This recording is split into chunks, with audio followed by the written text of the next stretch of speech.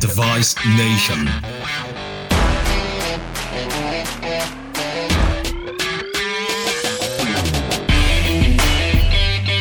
Greetings and salutations, Device Nation, your home for the greatest show on earth, and we know that show is medical device sales, with ideas, stories, and interviews to help take you from good to great. This is Kevin Brown, your voice of bony ingrowth in times of aseptic loosening. I hope you are having an awesome day. Hope you had an awesome week. I stuck my head out the window the other day, and I listened carefully, and yes, I think I heard boxes opening across the fruited plain. And I hope one of those boxes being opened was by you. So we're starting to see more and more cases coming in. However, there's a lot of people out there that are still going through some major challenges right now. Major challenges. And I want to divert away from our Mr. Rogers series for a minute to focus on that because I think it's appropriate for today. One little side note, just as a tease.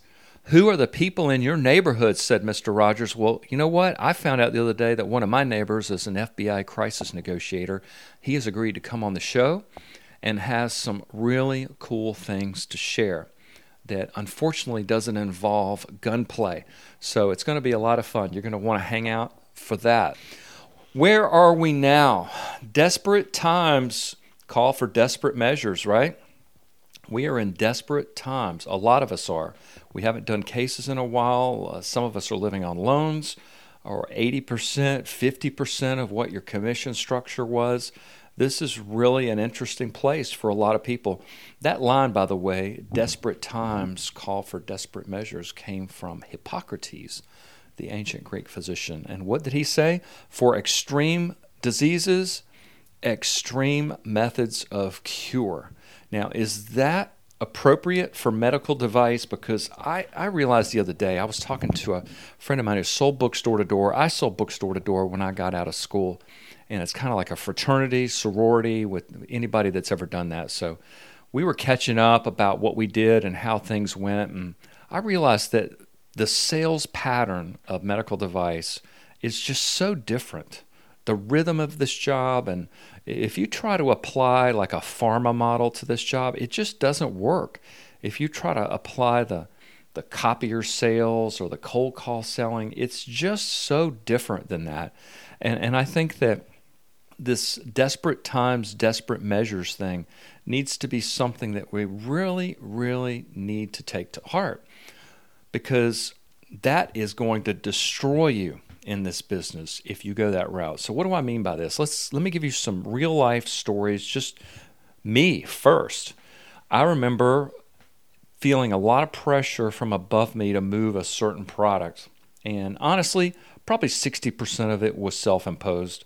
If somebody just gives me a passing word, hey, I'd like you to do this, then I take responsibility for it and I try to make it happen. So I spent the next 2 weeks kind of in desperation mode, trying to get surgeons at pretty much the only hospital that could have used this particular thing to hear my shtick. And they weren't really into it when I first showed it, but I just had to keep on about it. And I spent the whole week just trying to slip it in here and there. I would always have a prop and trying to get the conversation going again. And, this was just a desperation move. At the end of the week, one of the surgeons, who was a dear friend, and it's always a dear friend when they will tell you the uncomfortable truth, right? He said, Kevin, and I'll never forget this as long as I live. He said these two profound words, stop it, stop it. And I felt like I just got slapped out of it, and I realized I did need to stop it. I was off my rhythm. It was not the way I normally go about showing things. And what made it fail was that desperation got mixed into my recipe, my pancake recipe, right? 2 cups of flour, 2 tablespoons of baking powder, a 1/4 teaspoon of desperation. That recipe never works in medical device sales. One company that really brought that whole mindset to the forefront was U.S. Surgical. And I know a lot of you old-timers are nodding your heads. You remember this place. The one particular funny story I have about a U.S. Surgical rep in my area, he would routinely put his business card in front of the bagels or the donuts that I brought for the staff that morning, and he got away with it for quite a bit of time until one fateful day, me and him were in the lounge together, and one of the nurses thanked him for the bagels that I brought. And then I saw what was going on. It was the big salad before the big salad episode of Seinfeld ever existed. So interesting crowd over there, but the more I've read about this company, they were under extreme pressure to do this job of moving surgical staplers. So I'm going to read just a little bit to you from an article in the New York Times way back when, and we're going to tie this up. "I've never seen any pressure like there," said Frank Mann, who was a sales manager for U.S. Surgical's Hospital Systems Division. "They'd just hound you to death. If you didn't do this, you'd lose your job. If you didn't do that, you'd lose your job. You'd have your job threatened every week, every day." One former sales manager said that pressured by his superiors, he wrote up phony orders during one quarter. When he refused to continue the practice, he was dismissed.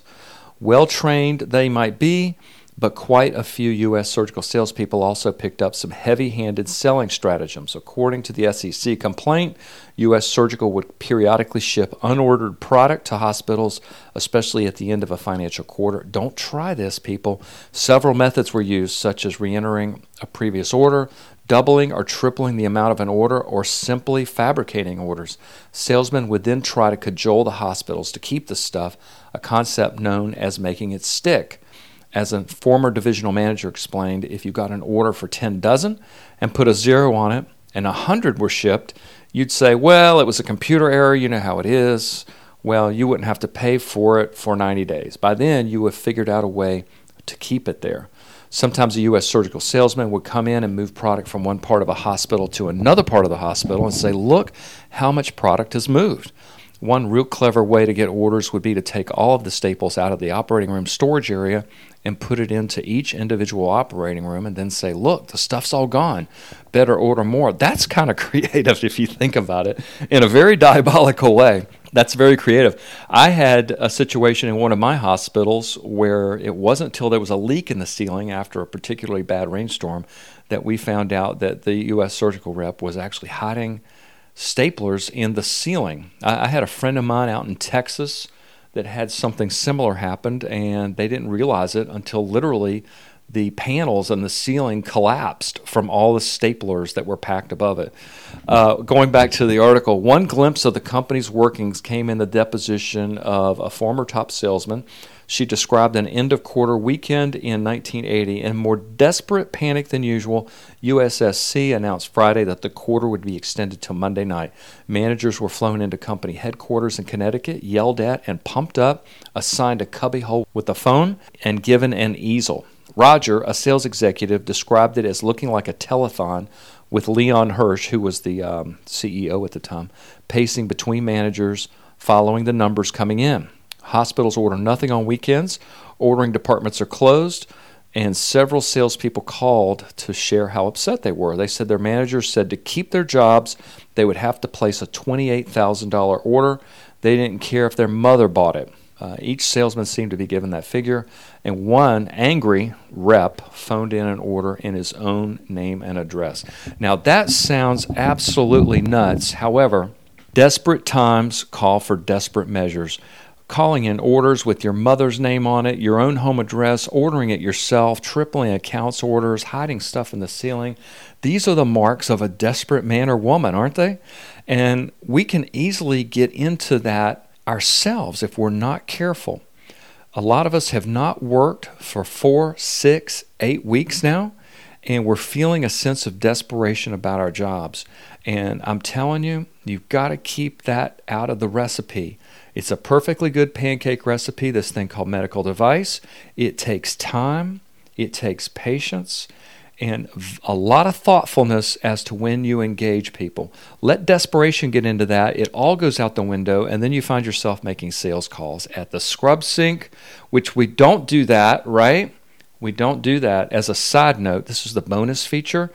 The reason why you don't do that is that you need their full attention, and you're not going to get it at the scrub sink. Somebody, I promise you, is going to walk up next to them, start scrubbing their hands. A nurse is going to come out, ask a question, and you're going to get interrupted over and over and over. The other reason we don't do it, just out of respect, because they've got thoughts about that case that they're probably going through, and they don't need us in their ear at that moment. If anything happens at the scrub sink for me, again, just a side note, I will say, look, I've got something really cool that our company just released. It takes 60 seconds to show you. Can I catch you after the case outside the break room and let you take a peek at it real quick? And then they're buying into the sales call. If they say yes, they know they're getting a commercial, and then it's just respect. So they're coming ready to listen. There won't be any distractions, and that's the way to do it. So getting back to desperate times, I share my own personal story and this U.S. surgical story to, again, let's be on guard against that. Make sure that we're not doing anything that smacks of desperation. That sales call that you really know in your heart shouldn't be made, don't do it. Don't do it. I had a friend of mine, a dear friend, who went to medical school in Greenville, North Carolina, and we were in the same apartment complex together, and we would go on these long runs. And when we would finally make it back to the apartment complex, I would always just stop immediately once I got to the entrance. But he had to run all the way to his apartment, and I always used to tease him about it. He was very type A, and he said, I've just got to finish it. It didn't feel like a sense of completion if he stopped at the entrance. He had to go all the way to the door. And I think that type of thinking can get you in trouble when there's a little desperation involved, because you will just take it all the way to the door when you should have stopped at the front entrance, right? That call that you know people are stressed out. And I have made this mistake recently, by the way. I talked to a nurse, and she clearly looked frazzled by the day's events. And I started on this shtick about something that I thought was interesting, and I realized this is not the right time for this at all. We really need to be sensitive to that right now, because the staff's stressed out. There's a lot going on. There's a lot of things on their plate. And you get a little desperation in your spiel, I think you can set yourself 3 steps back. Good stuff. If you're feeling desperate, do something else. Do something else. One of the things that I've done is looked for things that I can share with my hospital that I don't necessarily make any money from, but I think that might help them. And in my travels, looking at what's going on in the world, I came across just an amazing technology. I wished I'd have thought of it myself. I've had a lot of fun getting to know the former rep who invented this. Now he's a rep for his own company. I'm excited to bring this content to you.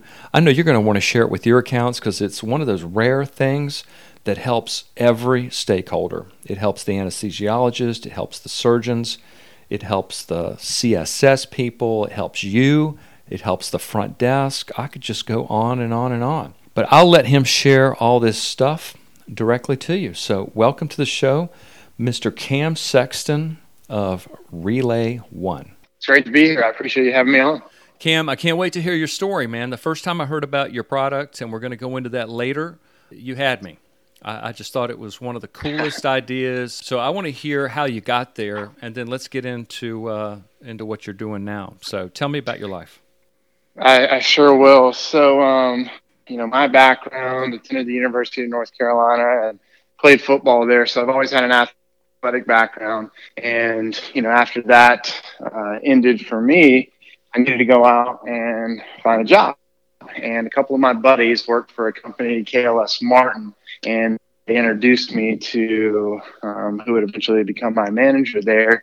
And I took an associate role and just started learning my way around the operating room and medical devices, and spent my early career in devices in the Charlotte, North Carolina market, but basically covered the Southeast for anybody that had turnover or was out on vacation, basically learning and paying my dues. And then I was promoted to the Northeast Florida territory, where I ran basically Jacksonville, Tallahassee, and Savannah for KLS. And it's at that point that I, I'd already had experience in the OR, but began to really realize that this surgical scheduling communication tool that we eventually built and now kind of called Relay One, that it was a real problem not only for me, but for everybody else working in that field, as well as the hospital. And like all good startup ideas, if you can find a problem that is solved with a simple solution that saves people time and money,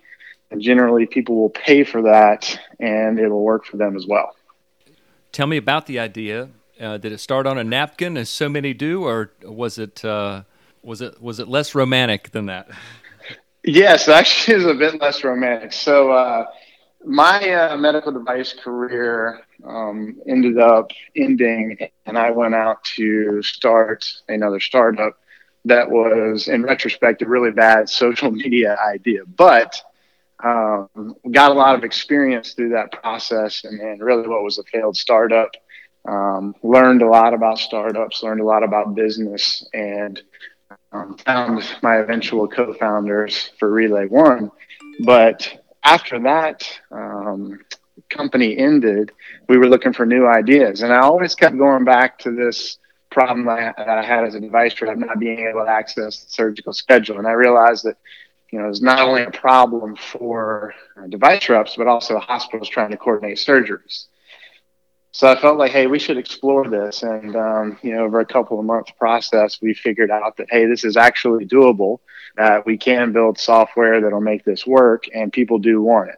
So it was kind of through another failed startup that I actually got to this idea and kind of came back to my roots in medical devices, which I honestly had no idea that I would ever work in that field again.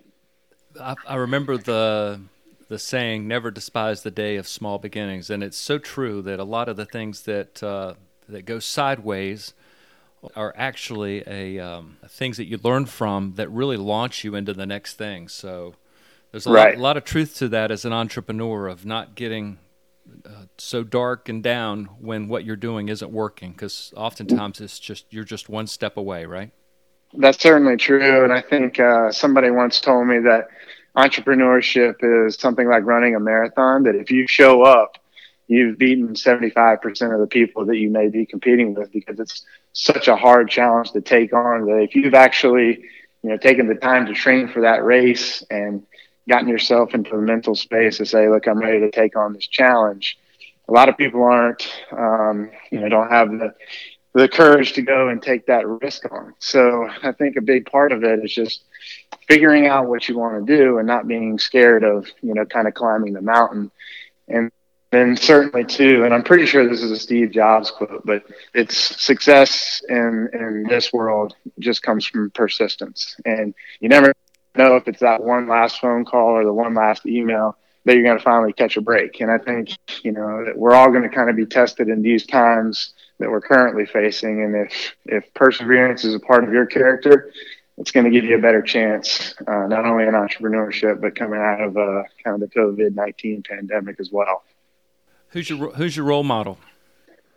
That's a great question. So I've always been into entrepreneurship, and I think some of my early heroes were certainly Steve Jobs. As I've studied him more over the years, I don't know if his personality is something that I would, exactly subscribe to. I think Elon Musk is another one that I've always really looked up to, in terms of just taking an idea, no matter what people say, and finding that, yes, this is important, this needs to be done. I don't care what the challenges are, and I certainly don't care what other people say in terms of whether this is possible or not. So I think I have a lot of respect for those two guys, and that they aren't afraid to take on challenges and go out and build, awesome products that are going to have a real impact. Because I think in startups, people talk a lot about wanting to save the world, but really they're out to make money. And I think those two guys certainly were in it for, some of the financial gain, but I think ultimately they had the motivation to improve people's lives. Well said. One common theme I've heard interviewing a lot of people about medical devices, what separates the people that are truly successful and those that just get through it is just the passion aspect of it. And you see that definitely on the entrepreneurship side, because you're going to have down days, you're going to have times when you just want to throw in the towel, but it's that passion for what you're doing that gets you out of bed the next day and keeps you going, and then helps you find that success, right? Yeah, and it's so critical. And I think a great example for me is being an athlete. Like, I always thought I'm going to be an NFL quarterback. Like, I knew that my whole life. And then when that ended, I had to totally reinvent myself. And my thought was, I don't know how I can ever have a quote unquote normal job. And the medical device field was kind of that for me. I felt like it was the only thing that I could really do besides play sports, because there are so many similarities between entrepreneurship, startups, and running a medical device territory. You're responsible for your success. You've got to manage a bunch of different people that come from all different walks of life, and there's complex sales cycles, relationships that need to be managed. And I don't know that there was ever a quarter or a year that I went through that it just didn't feel like it was a roller coaster. It was always, you better be able to handle the highs of the high and the lows of the low, because there's never any middle ground in either of those things. And I think ultimately that's just a microcosm of life that both of those industries reflect very well. So when I first started in sales, Cam, I had to sell a pencil to the manager who was looking to hire me. Give me your elevator pitch on your product. So Relay One is a tool that allows hospitals to more easily coordinate surgeries with their surgical teams and medical device vendors. And the initial plan was, from my background as a rep, providing the surgical scheduling to device reps. I didn't realize the time and energy that the hospitals actually put into coordinating these surgeries as well. And what I say about that, or what I'm getting to there, is that it's a great product for both the device rep side and the hospital side. So ultimately, we're not reinventing the wheel here. We're just sharing information automatically that is currently done in a very manual way. So, the workflow is generally calls, emails, and texts back and forth. Those are unsecured, could be potentially exposing PHI.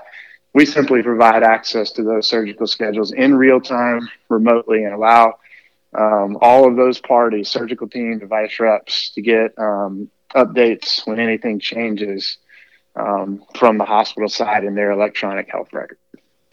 There's obviously a technological plug-in here. Did you come up with that on your own? I mean, do you have any kind of technical fingerprint on this, or did you have some people helping you out? Yeah, so the initial design and concept came from me and one of my co-founders, Tyler Droll, and he was the engineering and the technical chops on that side. So we started kind of devising how it would work, and then we brought in Tom Chernetsky, who's our back-end engineer and our CTO, and those two guys were able to write the code, understand how the databases and the systems were going to work, and then also be able to interface with the hospital's electronic health record to make all of these things come together to produce, the app that the end user actually sees. And obviously that's a very complex and technical process. I leave that up to the experts. I'm not the technical guy. But ultimately, to make things work smoothly, and I think we especially see this in healthcare, is that most of the products are complex, add additional workflows, and they're just not very user-friendly. So Tyler and Tom were able to really design something that it works automatically, it's running in the background, and it's very simple to use. I know y'all rolled it out into some systems already. That must have been so exciting when you saw it come on a screen on somebody's phone for the first time, right? Yeah. So when people talk about seeing their product out in the wild the first time, there's just no way to describe it. And hearing our hospital customers and the device reps tell us, like, we were getting emails like, "Oh my God, this is going to change my life. This is amazing." That's just confirmation of all the hard work that goes on behind the scenes and the literally years we spent, getting this product out to market, because your audience will really understand this. The healthcare sales cycle and selling to hospitals is very challenging, and it takes time to get those deals done. So it was definitely an awesome experience seeing that, come to life. We don't cheer on crisis because it creates an opportunity. That would be a pretty grotesque thing to do, but it's certainly serendipity that your product is where it is in the time that it's in, because the traffic count in the OR for the scheduling and minimizing ingress and egress out of the OR, and just the time constraints on the staff of people calling them all the time to find out, am I still on? Is my case, did it get bumped? On and on. I mean, the timing couldn't be better for what you're doing. Right. And, that's something that we feel very fortunate about. And ultimately, our customers, both on the hospital and device side, are hurting right now with elective surgeries being postponed to a kind of to be determined date. So I think for us, we were always selling the value propositions that we've kind of talked about. I think we just highlight those more now. And like you said, these are, trying times that we absolutely do not want to celebrate in any way. But I do think the pace of innovation in healthcare and the investment in that is going to pick up here, and it's ultimately going to be for the better. And I think, as a society as a whole, I think our lives are going to be much different now. So our goal is to try to help as much as we can and, kind of be a positive out of all of this. And hopefully, we'll see some changes that'll benefit all of us, especially in the healthcare space. How do people find out more about your product? So you can visit our website, relay1.com. You can see all the information you need to see about the product. But if you have interest in bringing that into a facility that you are currently working at, we always talk to your directors, your coordinators. If they have interest in the product as well, please feel free to reach out on the website, or you can always email me at cam@relay1.com. And we'd be happy to talk to you and come talk to your hospitals. Impressive stuff and a great conversation. Thanks for being on the show, Cam. You bet. Thanks very much for having me, Cam. Isn't that amazing technology? I mean, just the thought of being able to check your phone before you leave for a trauma case and know that you got bumped by a stat C-section, or see the cases that you have the moment they get put on the schedule to know if it's a left or it's a right and all the other things that we neurotically obsess over. I think it's just going to help us all do a better job for our accounts. Great stuff. I know he's going to be successful at it, and I just encourage my audience to spread the word and let your customers know about it. Help them out. Good stuff. Desperate times call for desperate measures? Heck no. They call for thoughtful contemplation and restraint. You don't want to fumble the ball at the 5-yard line. That is not the time to throw away the playbook and come up with a whole new set of things to do and to do it in a different way. Just keep pacing yourself. As a surgeon tells me all the time, slow and steady wins the race. So I just encourage all of you in this regard, as we wait for more and more boxes to be open, slow and steady. Keep your pace. I don't want any of you to have to hear, "Stop it," from one of your customers like I did when I did that very thing. So I hope this has all been helpful to you.